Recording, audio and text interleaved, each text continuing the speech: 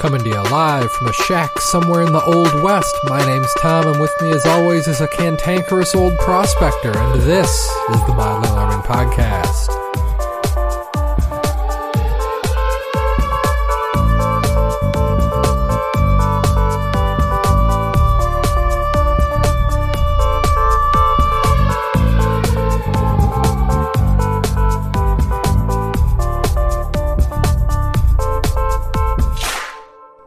Episode 3962, The Iceman Cometh.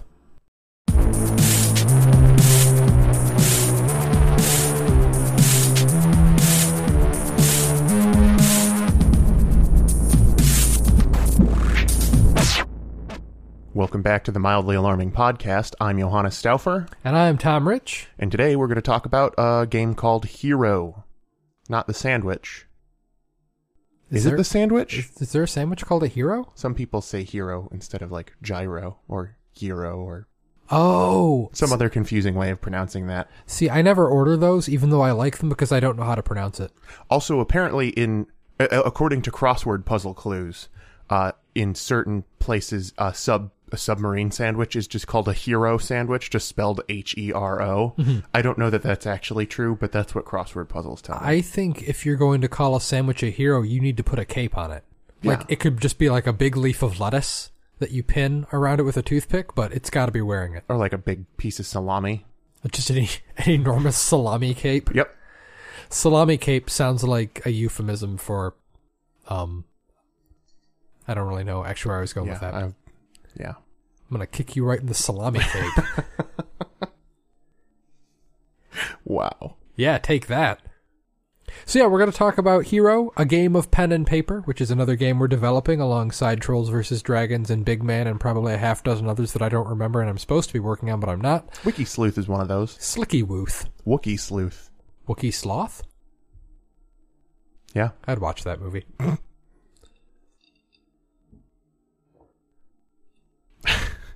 Did it still pick that up? I heard it. Oh my god. Tom swallows louder than anything on Earth. Apparently it's true. You can hear it from space. If you listen to our podcast. In space. Right. We should send our podcast to NASA and see if they'll have the astronauts listen to it in space. It's like a scientific experiment. The effect of just really low-grade podcasting on humans in space. In zero gravity. Yeah. How does it impact them, and how does that differ from what happens to people on the regular Earth? Right. I'll get to my contacts at NASA and see what they have to say. Sounds good. Yeah, okay. All right, good. So Hero is a game that we're working on, which is a tabletop pen and paper RPG. And so we're going to start off the hour by discussing, I think, the difference in development between pen and paper RPGs and regular board games, which are the two things we've worked on so far, and then transition from there into a discussion of Hero's base mechanics and how that works. Now, a pen and paper RPG generally is going to have a much longer and more involved rulebook than any kind of board game would have, so we're not going to go into the full details of every little bit that we've worked on so far, but we'll just talk a little bit about the basic mechanics and how those work, and then roll on from there. If we tried to go through all of the rules that currently exist, we would be found here by archaeologists, just dry skeletons, dead in our chairs with the mic still on. What's better than a wet skeleton? My skeleton is wet. Mine's perfectly dry. Presumably. You assume? Yeah. Yeah. Mine's entirely dry. That's gross. Yours is gross. You're going to get mold in there if you don't dry that thing off. Towel down, man. Do you suffer from skeleton mold? So Tom's going to be driving most of this one because he's been, as you'll pick up pretty quickly because of all of the nerdy math type things related to the design of this game, been the driving force behind this. He mostly just emails me ideas and I tell him that they're bad and he should be sad and quit. Give up on life. More or less our entire relationship in a nutshell there. Yeah. I pour my heart and soul out to you and you explain why. That's just real pathetic. It's bad and wrong. Yeah, and you're a mean person and you should feel bad about that. I don't. We all know. I feel no remorse. So the basic idea behind this game, can we admit this, that we're just trying to make Zelda the tabletop? Sure. Because I just did, but I can cut it out later. No, we're fine. We can admit that. Yeah, so I was thinking we want that kind of general look and feel that the Zelda games, maybe not look, because that would be really ripping them off, but the feel that the Zelda games give you. It's this long adventure that a lone hero undertakes, but different side characters pop in and out of it to help on the way, and they provide varying services. And so the thinking was that in any given group of characters in here, there would be one at a time who is taking on the mantle of the hero, and it would have various special properties related to that.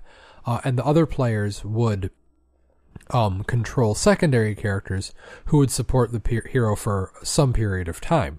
So you might, one way to do it, and we haven't quite nailed down exactly how to have this work yet, but one way to do it would be to have a hero character that rotates from player to player, and everybody else controls supporting characters for a given time, and then you rotate as well who is running the game as the villain, controlling all the bad guys and monsters and traps and whatnot. Another way to do it, if you had one player who could show up more consistently but just have other people who would float in and out, is just have them do supporting characters and the person who's always there run the hero. You could have multiple heroes that pass the baton from one to another, so each time a player takes on the heroic role, you roll up a new one and they control that one for their, there's a lot of ways it could go, but the kind of core thematic idea is you've got the one person who's running the show who is the center of the narrative, and the rest are kind of ancillary to that narrative. That's the thought, at any rate. That first got us going on this. Well, that's pretty much what you've made, right?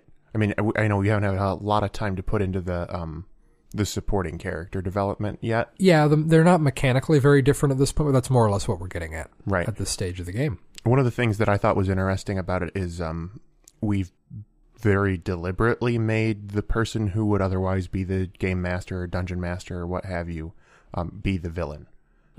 You often run across DMs in Dungeons and Dragons or other D20s and tabletops who aren't great dungeon masters because they have a DM versus party kind of mindset. They're adversarial, and that doesn't tend to work very well in that sort of setting because the DM is all powerful and can just, rocks fall and everyone dies.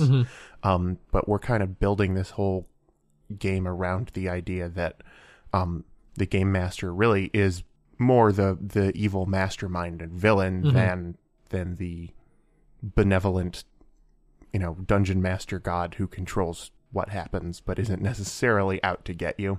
Right. So they're gonna certainly be taking the gloves off a little bit. I mean, there's in any tabletop RPG, there's going to be that element of judgment of what makes for the most fun game, what makes for the most interesting story. And I think we're never gonna get away from leaving that in there. But yeah, we've certainly called them the villain, and they are acting villainously, twirling their mustaches. All of their mustaches. Their many, many mustaches. Yeah. Just a row of them down the face. Yeah. So that's sort of the basic idea with Hero. And one of the things I immediately noticed as I was typing up rules and emailing Johannes about them and whatnot is that trying to write a tabletop RPG is very different from trying to write a one-box board game type of deal. In that you are covering so many different sort of situations. You're trying to write a set of rules that will allow you to cover, sneaking into a castle and fighting a goblin and fighting this, that, and the other, and like interacting with shopkeepers or nobles or whatever, that the rules just ballooned. And like, we wanted to keep this pretty simple, but they rapidly got fairly long just in order to have enough weight to cover all of those circumstances. And part of that might just be that this is the first time we've tried to write an Part RPG. of it is also that's just the way we tend to do things. Our games balloon out of control pretty quickly. I mean, Big Man, we set out to build a game that fit on a lunch table that you could play on your lunch break. We were like, we want it to fit in your pocket, not take up a lot of space, and be quick to play. And now an average Big Man playthrough takes 45 minutes? Roughly, an hour maybe. Yeah. And takes up an entire dining room table by the time the board is built. And then, we ran into the same thing with Math Wizards. It just kept getting bigger. You keep adding rules, trying to account for different scenarios, and suddenly you have this big unwieldy monster. And I think you're right, the fact that it's not a fits in a box game means that you have to try to account for things that you have no idea what they are yet. Kind of like expansions, but not even expansions. You have to leave things open-ended enough that players can work out stuff that you didn't explicitly state in the rules, but also that could work with, monster types or whatever that we never even thought of, because it is so much more open-ended as a design. Well, one of the things, too, that I noted while writing was that where in a board game I could get away with just telling you the rule and not worrying about explaining how it fit the flavor or the theme, I felt like in a lot of cases in Hero, I needed to write out exactly what this was supposed to be evoking to give the player an idea of what to do with it. Like with, if it were a board game, when I was defining the types of defenses a given character has, in a board game, I don't think I would need to go into that much detail about what each one explicitly represents. Right. Because it's always going to be clear which one you're rolling against and which one is raised and lowered and whatnot. Right. In a tabletop RPG, there's enough flexibility that you really need to know the distinction between the different values and what they're meant to represent, what kind of flavor they're supposed to bring, so that you can adjudicate what one to roll against in any given circumstance. And because there's not a dungeon master to make those calls, because with your GM as the villain, as someone who's actually playing against the characters, you can't just say, well, they'll make that decision, which I think has made it even harder probably for you to leave those open-ended, open to interpretation kind of rules and stats out there. Yeah. If you get an argumentative player who's like, no, I don't think that should be against my vitality, that should be against my whatever. You don't have the person who is, the hand of God final word. So you have to make sure it's written out in the rules in a way that is clear in the first place. Right. And that's been a source of contention as I work, is trying to figure out how much you can say the villain is the tiebreaker in any given circumstance, and how much you really can't if they're, opposing the players in that way. You want to get into the guts of the game as it is currently? So let's look at the guts. Now, there's a bunch of statistics and whatnot wrapped around all of this, and different defense values and stats and whatnot that each character has. But the core die rolling mechanic of the game, each player has a dice pool, which is a certain number of dice, D6s, D8s, D10s, and D12s. And it varies from character to character exactly how that breaks up, but it always comes out to 15 dice. And whenever you take an action, you can roll as many of those as you want in order to complete the action. It's a success system, so you have to roll above a certain number on a given dice in order to succeed at that action. So say I need 3s to succeed on a given roll, and I decide to roll 5 of my dice. I might pick all of my D6s because they got a good chance of getting above 3s. But if I pick a D8, it's got a better chance of getting above 3s. Flip side, I probably have fewer D8s available in general. Right. You might need 1 or more successes depending on the exact action, and the difficulty might go up or down depending on it. Then, once you've rolled those dice, they move from your dice pool into your spent pool, where they're no longer available to be rolled, but they're not really unavailable either. They're going to come back relatively quickly. And that represents you've exerted yourself now. So the more you put into a roll, the more you exerted yourself in trying to succeed at that, the less you'll be able to do on the next turn. So you could conceivably, try to pick a lock, and this is the first action you've taken today. And so you take your entire dice pool of 15 and you roll 5d6, 48, 3d10, and 3d12. All of them. But now you've used all those dice. Right. And so you had a very good chance that you were going to pick that lock because you threw a whole lot at it. But now you can't do anything until you restore those dice. Right. And dice from the spent pool will come back pretty fast. Like each character has a recovery value, which tells you how many come back each round of combat or whatever scene you're in. And we'll cover scenes in just a minute. But each round you get back your recovery number in dice. So it's usually between, I think it usually comes out between 2 and 4 with 1 and 5 possible, but not likely. So you're probably going to be pulling back 3 or 4 of your dice per round from that spent pool. But using them all at once is probably still a bad idea. Probably. Yeah. Most likely. Yeah. So that's kind of how the flow of the game. You're spending your dice to do that, and you're getting a few back each round, but maybe not as many as you're using up. So you've got to kind of manage how many you have, balanced against how hard whatever it is the thing you're trying to do actually is. Mm-hmm. A second thing that can happen to your dice is that they can wind up in your injury pool or your wounded pool. There, you've taken damage, the dice are moved down to that pool, and those don't come back until you receive healing. So if you take an injury, you get stabbed or get poisoned or whatever, you're going to be slowed down until you do something about that injury because they're not going to recover back up. You might not have any D12s available for a while. And as you get injured and as you recover, whenever dice are coming back up, they're working their way back toward your die pool, whether from injured to spent or from spent back to ready. You get the lowest value back first. How do you lose dice to injury? Get hit. Right, but so do you also then lose the highest value dice first? Yes, you work it from the highest available dice that can be injured first. Okay. And then and as you lose dice, you start at the highest and work down. As you gain dice back, you start at the lowest and work up. Okay. So it's harder to get back your really good dice, but it's pretty easy to lose them. And so we haven't really, the play testing is pretty early on in this one, which is to say I've done a few tests at my kitchen table by myself with my cat looking on, seeming worried, like, are you okay, man? That's so lonely and sad. You're playing board games alone at night, thinking about you, sadly. Cool? And he's all, sitting in my lap, like, just interact with me. Don't be such a sad sack, you poor man. I'm like, it's fine, dude. I'm just play testing talking to here. a cat by myself. Yeah.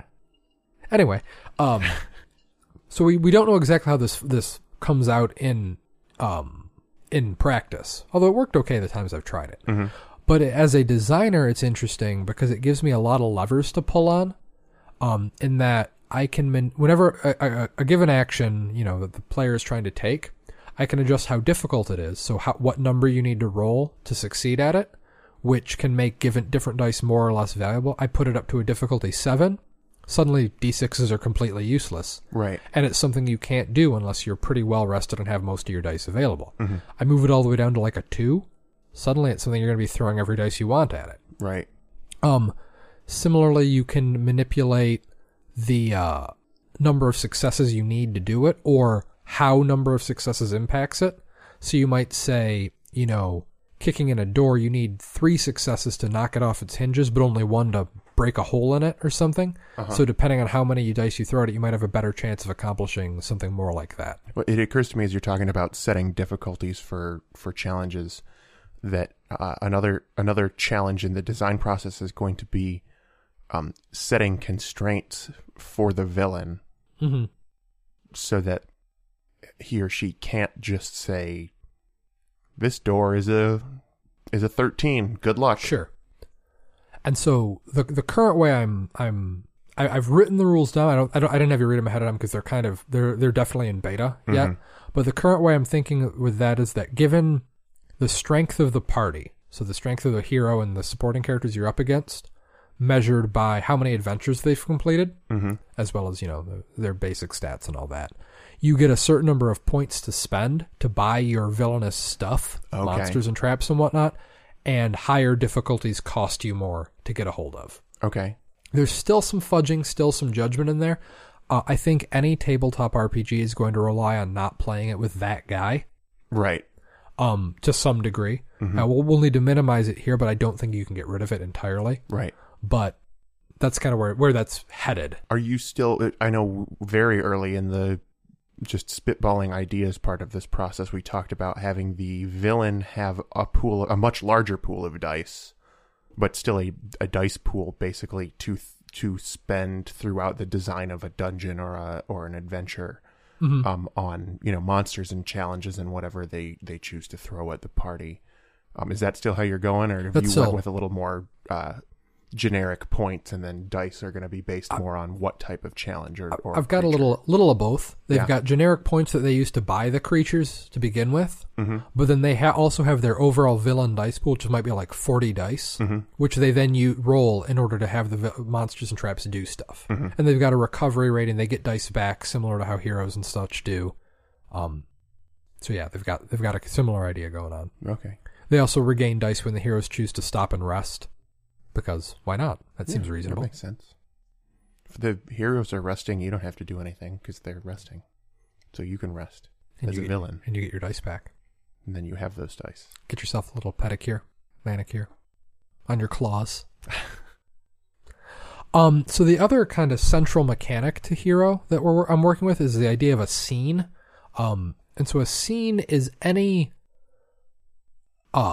event or challenge or part of the story where it's very the amount of time things take matters, and success or failure matters. So like hitting up the shops in the town, that's not really a scene because it doesn't really matter what goes on there. Just like, yeah, you buy your stuff and then you go on the adventure. Mm-hmm. But like combat is definitely a scene where success or failure, you need to roll the dice to figure it out.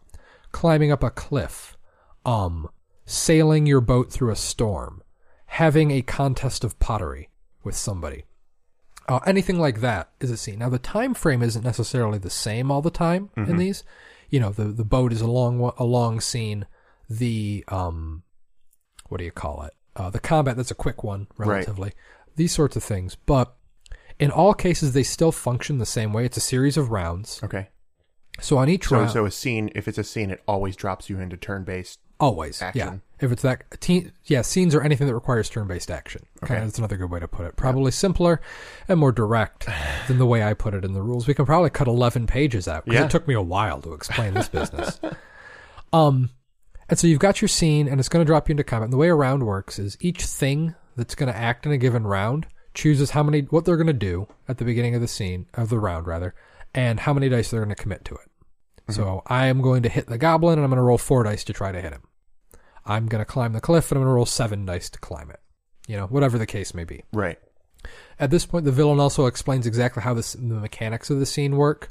Things like, you know, you've got the cliff available to climb. You got to lay out what's going on in the scene too. Depending on how abstract the scene is, it may or may not take more or less explanation. Mm-hmm. Everybody rolls at once. You've figured out what your difficulties are, roughly, at this point.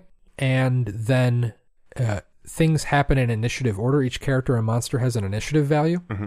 Your initiative is that value plus however many dice you rolled. So the fewer dice you roll, the faster you go, but the less likely you are to succeed because you're being hasty. Right. And as Treebeard teaches us, don't be hasty, young hobbits. Right. So then you start at 0, you work your way up through the initiatives, and you resolve those actions. That's kind of it. If you rolled equal to or above your difficulty on at least one of your dice, you generally succeed at that action, depending on exactly what it is. If you didn't, you don't. And then your dice that you used are spent, and and at the beginning of the round, you'll then regain your recovery in dice for the next action. It's probably just because you used the examples of crossing the sea in a boat and then immediately after climbing a cliff. Mm-hmm. But you could probably fairly easily make The Princess Bride the tabletop out of this. Princess Bride is another story I've had in mind of things that I would like this game to be able to simulate. Lord of the Rings is one I'd like it to be able to do pretty well. Like one of the things I do as I'm developing this RPG is I'll go into a spreadsheet and just make characters for it, just to see, can I make that guy in my system here? Did you make Wesley? I didn't make Wesley, but I did make most of the Fellowship. I just haven't done the Hobbits yet. Mm-hmm. Did you make Wesley Crusher? Ooh, good one. So that's the idea with scenes. So like you might like your it seems a little weird at first glance, I think, that combat and a boat crossing use the exact same mechanics. Mm-hmm. But the way I figured is that suppose your recovery is 4 and mine is 3. Mm-hmm. In combat, that's intense, very short amount of time, but it demands a lot of you physically right away. Sure. So you having a quicker recovery there, that's still going to help you at that point. Boat crossing, each roll might represent a lot more actions taken over that time, but in general, that round system you'll still generally be able to recover faster and do more than I will if you've got a higher recovery. Yeah, that makes sense. It's abstracted a bit. Mm-hmm. Another example I use later on in the rules document is racing to translate a document faster than a rival scholar can do it. Mm-hmm. So like one member of the party might be actually trying to translate it while other members of the party try to slow the other guy down or find dictionaries of rare dialects that they can use to help translate and that kind of thing. Mm-hmm. And that would still use the exact same scene structure because, you know, your recovery there is representing your ability to sit down and freaking focus on translating and, you know, all of this sort of stuff. And stuff that I can't do. Right. And run around the town. Is there Adderall in the game? You know, I could develop rules for attention deficit disorder. Yeah. I'll let me note that. So it still uses the same kind of system. And I think I think it'll work. Mm-hmm. I don't know. We'll find out.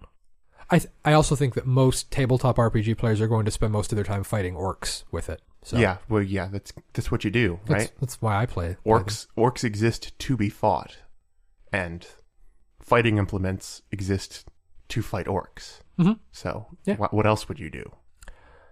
Kumbaya? What?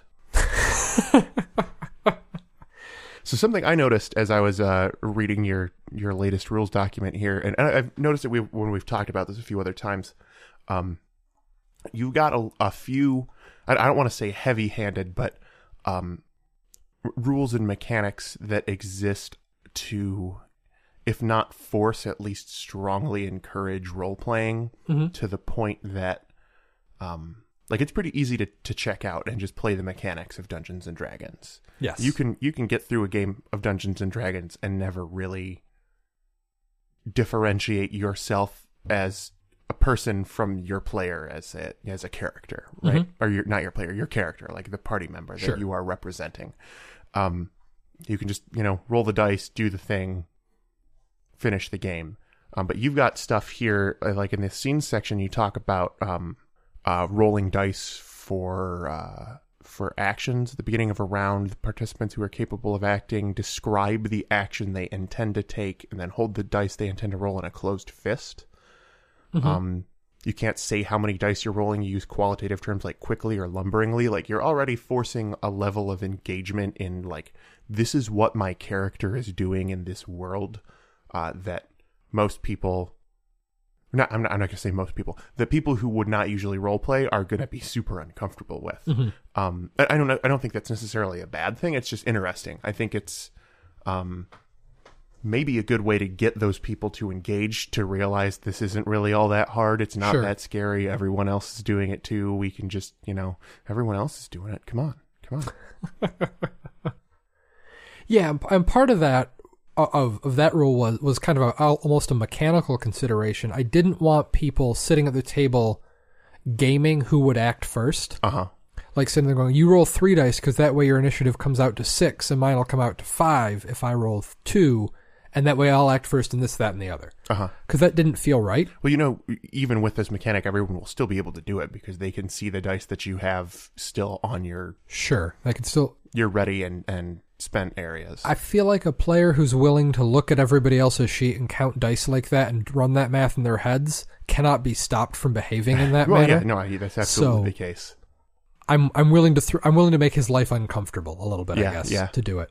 And you're right. I think it does give an easy way into the role playing, so they can at the very least you're saying, well, I'm gonna lunge at him real fast, like when I try to stick him with my knife. Yeah, I think you mentioned that too when in an earlier draft of the magic mechanics, because I'd included something like you need to describe how cool your magical power is, but I'd phrased it and written it up in a way that sounded like you absolutely had to do that regardless of anything, and your power didn't work if you weren't cool enough. Role play it or you don't get to play. Yeah, and that's a good point though. You can't go too far in the other direction and force people to role play in a way that they can't really role play. If your description of your magical fireball doesn't stand up to Tom's masters in creative writing opinion of what it should sound like, it just doesn't go off at all. There's no fireball, you failure. I have to be sitting at every table playing hero so I can adjudicate whether or not people are role playing well enough. You've been really rocking the word adjudicate today. I think this is number 5 since you got to my house this morning. I have no defense. It's 2 on this podcast at the very least. Oh, well, that's good to know. Yeah. So that's here. Have you gotten anywhere on I know we've gone back and forth and you've had at least 2 iterations of the magic mechanic. How's that coming? Well, the first iteration of the magic mechanic was the thing that prompted you to say, this is the most fiddly thing you've ever written. Yeah. And prompted me to think about just quitting and just moving somewhere and farming beats and just calling it good on the whole board game thing. I'm glad to hear that I still have that, that edge. But looking back, it was pretty fiddly. I think it could be an interesting sort of mechanic for later for another game, but whatever. It didn't fit with what Hero was. So the current version of Magic that we've got is there's a skill system in Hero. You have a certain number of points in a skill. So for each point in a skill, you can reroll 1 dice when using that skill. So if you've got points in combat, when you make an attack, you can reroll that. If you've got points in lore, when you try to figure some ancient lore, you can reroll that. And so what I was kind of thinking about when I designed the magic system was, what if we don't tie magic to, a specific study of it, but just you get so good at something, you become supernaturally good at it. So it's not, I'm a wizard who does wizard stuff. It's, I am such a good swordsman that I can hit you even though you're not physically standing close enough for me to hit you with my sword. Or I am such a good swordsman and I've learned how to cause my weapon to burst into flame and I can light you on fire with it in that way. And so if you want to be a magical character, you just put more points into a skill beyond the basic 3. Normally you can only put 3 in, but if you start putting 4, 5, or 6 in, you start picking what magical effect can you have on that skill. Okay. Is it that you can hit people far away? Is it that you can set them on fire? Is it that your use of the skill is particularly inspirational? That kind of stuff. And there's a list of stuff you can apply magical effects. And then there's 2 downsides I came up with for magic. First up, it's revealing. So there are certain enemies and the villain in general that when you use magic, they spot you. You reveal yourself to them. So the scene I was thinking of when I wrote that was in Fellowship of the Ring. They're trying to cross the Misty Mountains above Moria on the pass of Karathras. And Gandalf lights a fire for them so that they don't all freeze to death. And he says, I've written Gandalf was here in signs that anybody can read from here to, I don't remember where he says, but, across the land. So the idea being that when you use magic of some degree, people like Galadriel or Sauron can see that. So there might be powerful villains who can spot that. And like the real basic way that could work, and I haven't quite nailed down how I want to do it, is if you choose to use magic, the villain regains more dice. That's interesting. That's kind of the base way to do it. But otherwise, it's just the, the villain might be allowed to take some action or whatnot as a result. The second thing that using magic does is it's exhausting. So every time you use a magical talent, you gain 1 point of weariness. When your weariness equals your recovery is how many dice you get back each turn, you lose the weariness, but your recovery drops by 1 point. Okay. And you don't regain that point of recovery until you rest. Okay. So suppose my recovery is 4, and I use 4 of my magical talents. Now I'm at 3 recovery. Now I keep using them, but it's going to drop again when I hit 3. Then it's going to drop again when I hit. So it becomes faster and faster. So the more you use, the more tired you get, and the less you're able to do both magic and stuff in general, because you're not going to be getting your dice back at the same rate you were before. Well, I like that that you've made magic sort of a thing that is appended to your existing talents, because it sort of fits the Legend of Zelda kind of thing, where he never really casts spells, but he gets, the arrow of light or whatever. Magic is a thing that tends to apply to an object or a skill that Link already has. Right. And so I think it's fitting, and the weariness mechanic is cool. I like that. Yay. The only time I can really think that Link gets spells is in Ocarina of Time, when he gets like that Din's Fire and Nehru's Love, Pharaoh's Wind. But those are those are sort of objects, right? You equip them to a button. Yeah. I mean, that's partly just because that's how it needed to work, but I always thought of them as more objects rather than... Right. But that's the closest he gets to kind of a standard spellcasting mechanic. Yeah. So that's magic. That's the magic system. Cool. Well, we're at about a little over halfway through here, and we have another exciting segment lined up for you. Has it gone that long? Yep. So if you have any input on Hero, if you'd like to check it out, actually any of the games that we talk about on here, if you ever want to play test them or have any input for us, please do let us know. We're always looking for play testers. We're always looking for ideas to make our games better so that people can play them and enjoy them. So you can hit us up on Twitter at Mildly Alarming. You can shoot us an email at mildlyalarmingshow@gmail.com. You can leave a comment on the website at www.mildlyalarming.com. Or you can go on a lengthy adventure filled with singular characters, danger, and excitement to find us in our iron tower deep in the land of Scary Town. We'll be there. Yep. We're there right now. And now a word from our sponsors. Yeah. The Mildly Alarming Podcast is brought to you by Lord of the God Kings, the third book in Beardsley Q Meatpuff's epic fantasy saga. Following the events of King of the God Lords and God of the Lord Kings, Lord of the God Kings sees Horatio's fate in doubt and the land in chaos. Will he rule in this fresh hell, or will the red mouse get his heart's desire? Look for it in bookstores everywhere. Can't get enough of Meatpuff's epic tales of romance, danger, and intrigue? Look for the companion trilogy, King of the Lord Gods, God of the King Lords, and Lord of the King Gods, exclusively on Clay Tablet this fall.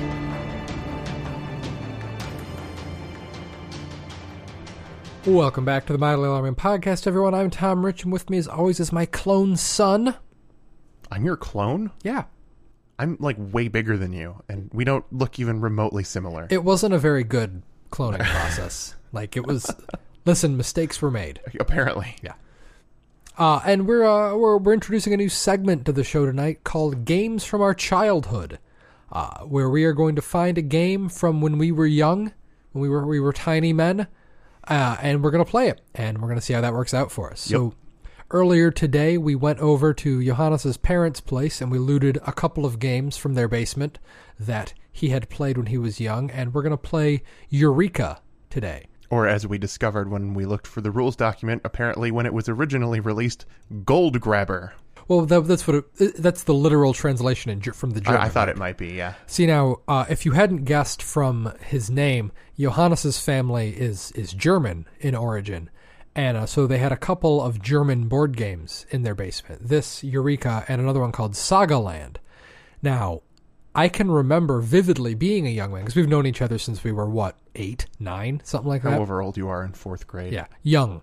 I can vividly remember going over to visit him at his place and wanting to play Sagaland, and he never wanted to. I could never once talk him into it. And even now, all of these many moons later, he still would not. He's like, no, we're playing Eureka first. And then he punched me really hard because he's mean. The thing is that I loved Sagaland. I always have. And so I don't know why I didn't want to play it other than to hurt you. Just to make you unhappy. So. I think you usually wanted to play Warcraft 2 instead. Oh, well, which yeah, worked out okay for both of us. Yeah. Or Diablo 1. That was a good game. We should play that. Yeah. We'll have to find a computer somewhere that can host an IPX network connection or is that even real anymore? I don't think it is. We'll have to go on and buy the Battle.net edition. Chest or whatever. Yeah. So, Eureka. Gold Grabbers is a game about cowboys in the Old West trying to find some gold. So we'll post some pictures in the show notes, of course, so you can see what we're looking at here, I imagine. Yep. And but we got a hex grid board here with some lakes on it, and a bunch of face-down prospecting tokens that we can go to and try to find out if they are gold or if they're robbers or whatever. And we basically need to run around, try to get the most gold before the train gets to town. Yep. There's a train, except we sadly appear to have lost the train token. So we're using a dump truck instead. Right, so we need to find the most gold before the dump truck gets to town. Yep. So the youngest player goes first, and as Johannes is younger than me by a few months, he gets to roll first. I am younger. Now, Eureka is a classic roll and move type of game, so he rolls the die, and he moves that many spaces. It's a single D6, except that instead of a 1 on the one face, there's a picture of a train, a locomotive. And if you roll that, you don't get to move, but the train moves one space closer to town.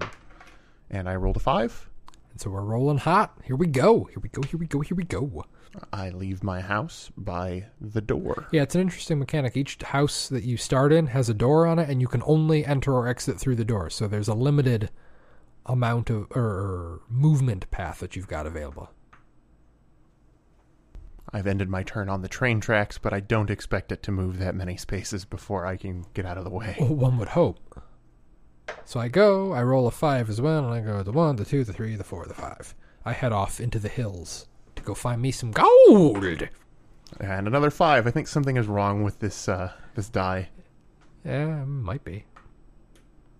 I'm going to end my turn there, which means I get to flip this token over. So when you end your turn on a token, you get to flip it and see what you got. It has 2 gold. So he found 2 gold nuggets. Now, he carries those around for a while. Mm-hmm. And kind of the weird thing about the game is some of those tokens will be robbers that could take the gold from him. And also, if I were anywhere near him, I could try to punch him and take the gold from him. Yep. So until you take your gold back to your house and store it in a lockbox, you could lose it. Lockbox. Here, give me the dice. Oh, yeah, sorry. That's right, thanks. Let's see what we got here. I'm going to go. I roll a 6, but now I have to move the full distance, right? Oh, I don't think that's what I read. I didn't do my turn correctly if you have to move the full distance. I found online I think the original translation rules document from 1988, and it just has some wonderful, obviously German writing in English bits in here. Only once a year does a train come, so you can leave with your gold. Did you find it though? If the die, I'm using a more recent English translation. If the die shows a number between 2 and 6, the player moves their gold miner to the number of spaces, hexagons shown. All hexagons count as 1, including occupied ones. During a move, a hexagon may be entered more than once as long as the player is not simply moving backward and forward between 2 spaces. Oh, yeah. So it doesn't explicitly state it, but the fact that you can't move back, forth, right, makes it kind pretty of clear. implies. So do you want me to redo my turn? No, that's fine. We'll just catch up to it. Okay. So I'm going to go 1, 2, 3, 4, 5, 6 and go over to here and flip that. And I found a robber. Now, I didn't quite catch how the robbers work. I have to roll. So if you find a bandit... which is what they're called in this. Are they called robbers in your rules document? They are. Yeah, they're robbers in my document. You roll against the number on his hat. Okay. And you have to, I believe it's match or beat it. No. If you have to beat it. If you match it, you roll again. Gotcha. If you roll lower, he takes any gold and captured bandits that you have on you, and then you move whatever your combat roll was. You move that many spaces away from him. Gotcha. If you beat him, you take him prisoner, and now you have a bandit captive, and they are worth 2. Okay. At the end. So my bandit shows a 3, so I'm going to roll against him. I rolled a 6, so I get that bandit. Nice. I beat him up, and I take him with me. He's all right. mine now. Dice me. His life is going to be very bad. The train moves. Choo choo. That's a. Sorry. That's right. I'm gonna roll, and I'm gonna get a 3, and I'm gonna go 1, 2, 3, and I'm gonna dig that hole. I found some gold. I like to think this is a game about cowboys with a lot of momentum that they have trouble overcoming. Like it seems to be that the difficult part of this so far is that you have to hit exactly the distance to the thing that you want to land on. Right. 1, 2, 3, 4, 5. I just walked around in a circle, and I got 5 gold nuggets. Dang, it's a lot of gold nuggets. A lot of Nold guggets. I roll a 2, so I'm going to go 1, 2. And I'm going to loot that hole. I got 3 Nold guggets. The train moves again. Choo-choo. Come on, man. This is going to be a short game if you keep moving the darn train. I got a 5. 1, 2, 3, 4, 5. I do a quick mosey around in a circle there and find some gold. I got 3 more. Train. See, this is a weird, from a design standpoint, I don't like you can't move if you roll the train mechanic, because it means your turn is essentially nothing. Yeah, now they're super quick turns, so it doesn't... It's not too bad, but still. Yeah. Like, if I were designing it now, I would still let you have your turn, but the train moves too. Yeah. More nuggets. Good Lord. You're destroying me. So many nuggets. Oh no, I got a bandit. So now you got to roll. It's a 2. So I beat a 2. I got a 6. Now you beat him. I get to keep that bandit. Get to keep that bandit. He's now my bandit. Tied up in your shack. This is really a very dark game. Yeah. All right, I got a 4. 1, 2, 3, 4.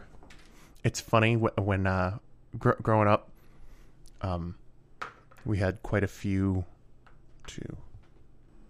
Remember, you got the raft there too. You could take if you wanted to. Yeah, I'm going to deposit my gold in my shack. Oh, God. We had a lot of German guests through my dad's business and family friends and whatnot, and they all were really into like cowboys.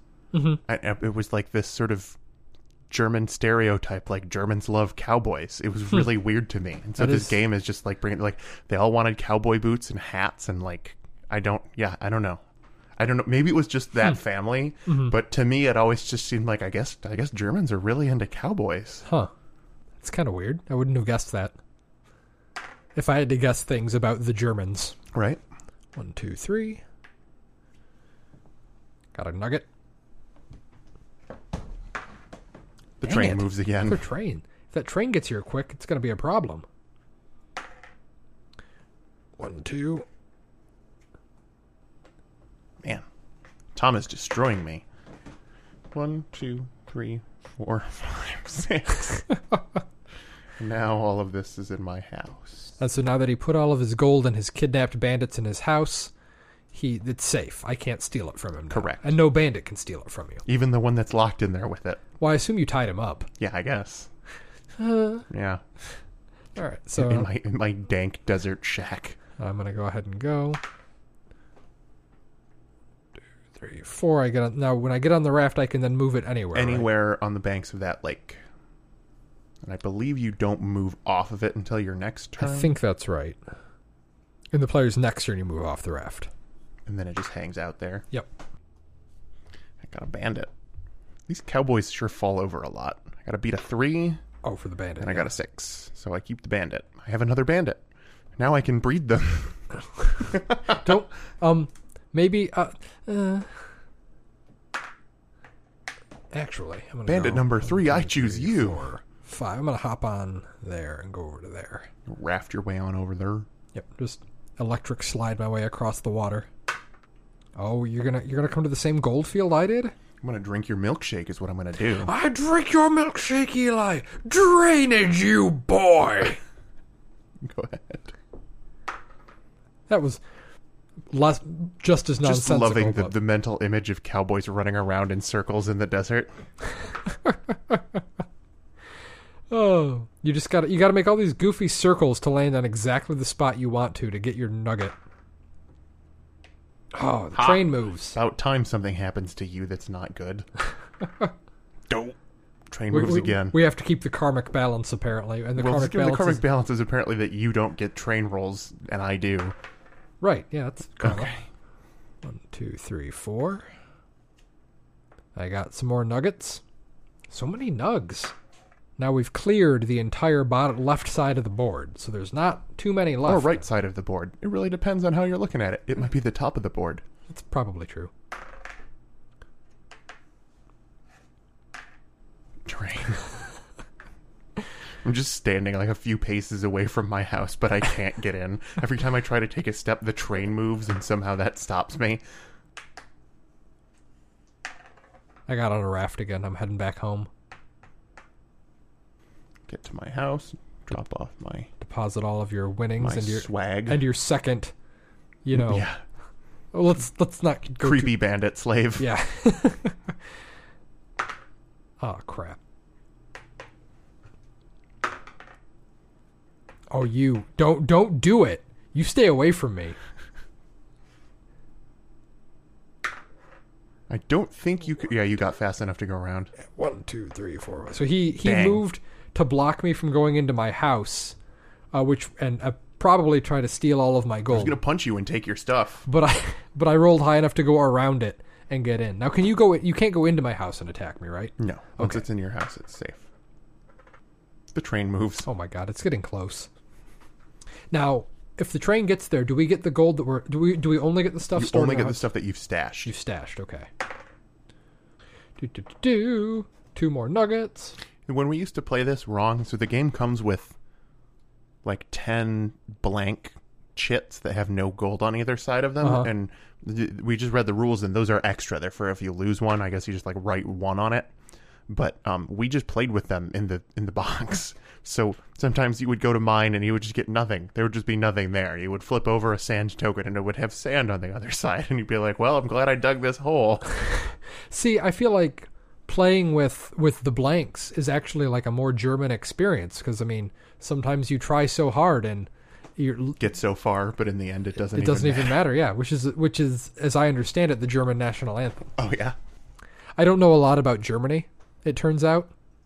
But for our one German listener that we've noticed from time to time on the podcast stats, hey there, Guten Tag.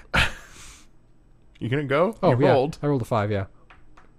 Ah, it's a freaking bandit. And he's a 2.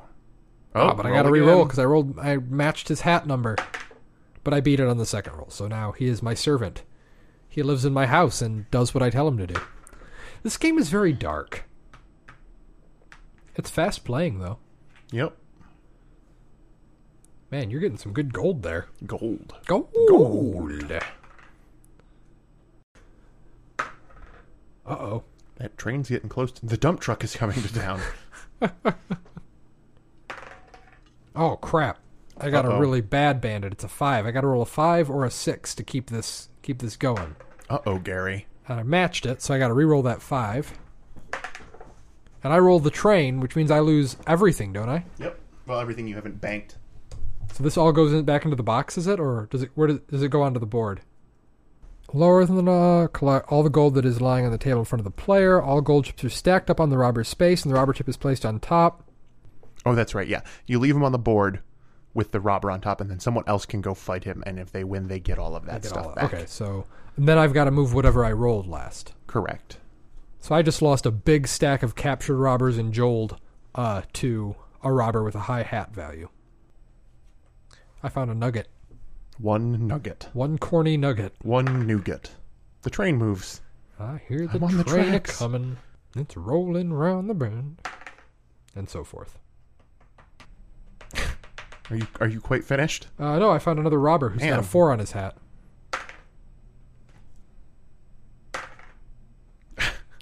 Tom rolls 4s over and that's 3. Fart on a dog.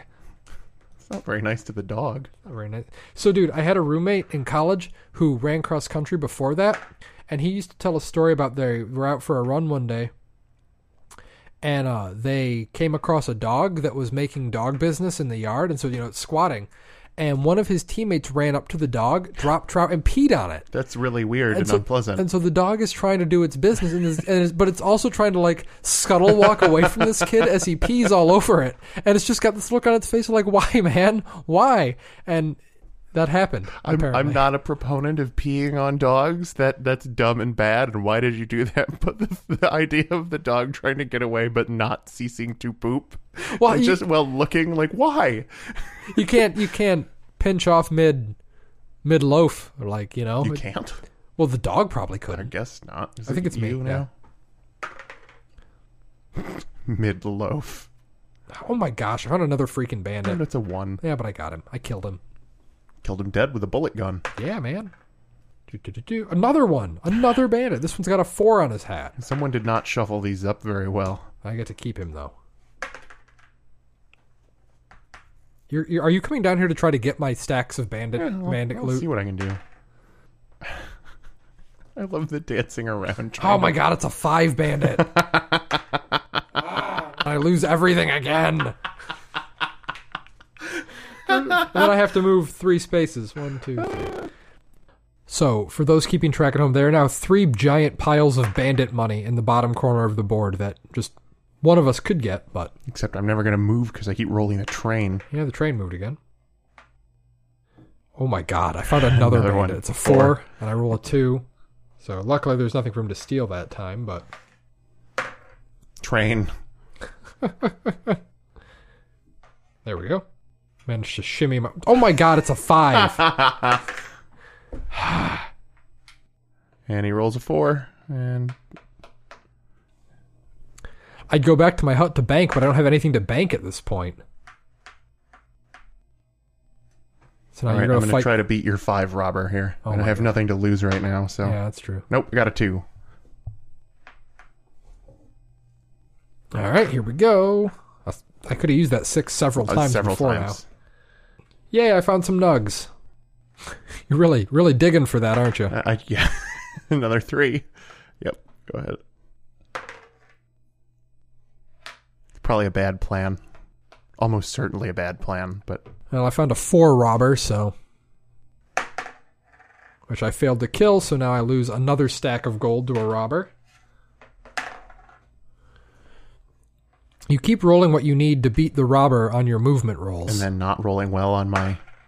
Oh, you get to keep rolling. Matched him. You rolled a match. And there's the 6. Yeah, it sucks for me a lot, because you just got a big wad of money that should have been mine. Yep. Oh, train moves. Uh-oh. Train moves. Uh-oh. 2 more spaces and it's over. So you better start back to bank your money because you don't get it, right? If you don't bank it. Hold on, I got a 3 there. That's right. Sorry. Yet. That's right. Got some more nuggets. Train moves. I don't know if either of us is gonna make it back before that train gets there. Oh, nope, That's we're the not, end of it. The train, just moved the train comes into town. And so now we lose anything that wasn't banked, and so we count them up. Robbers count for 2 points, right? Correct. 49.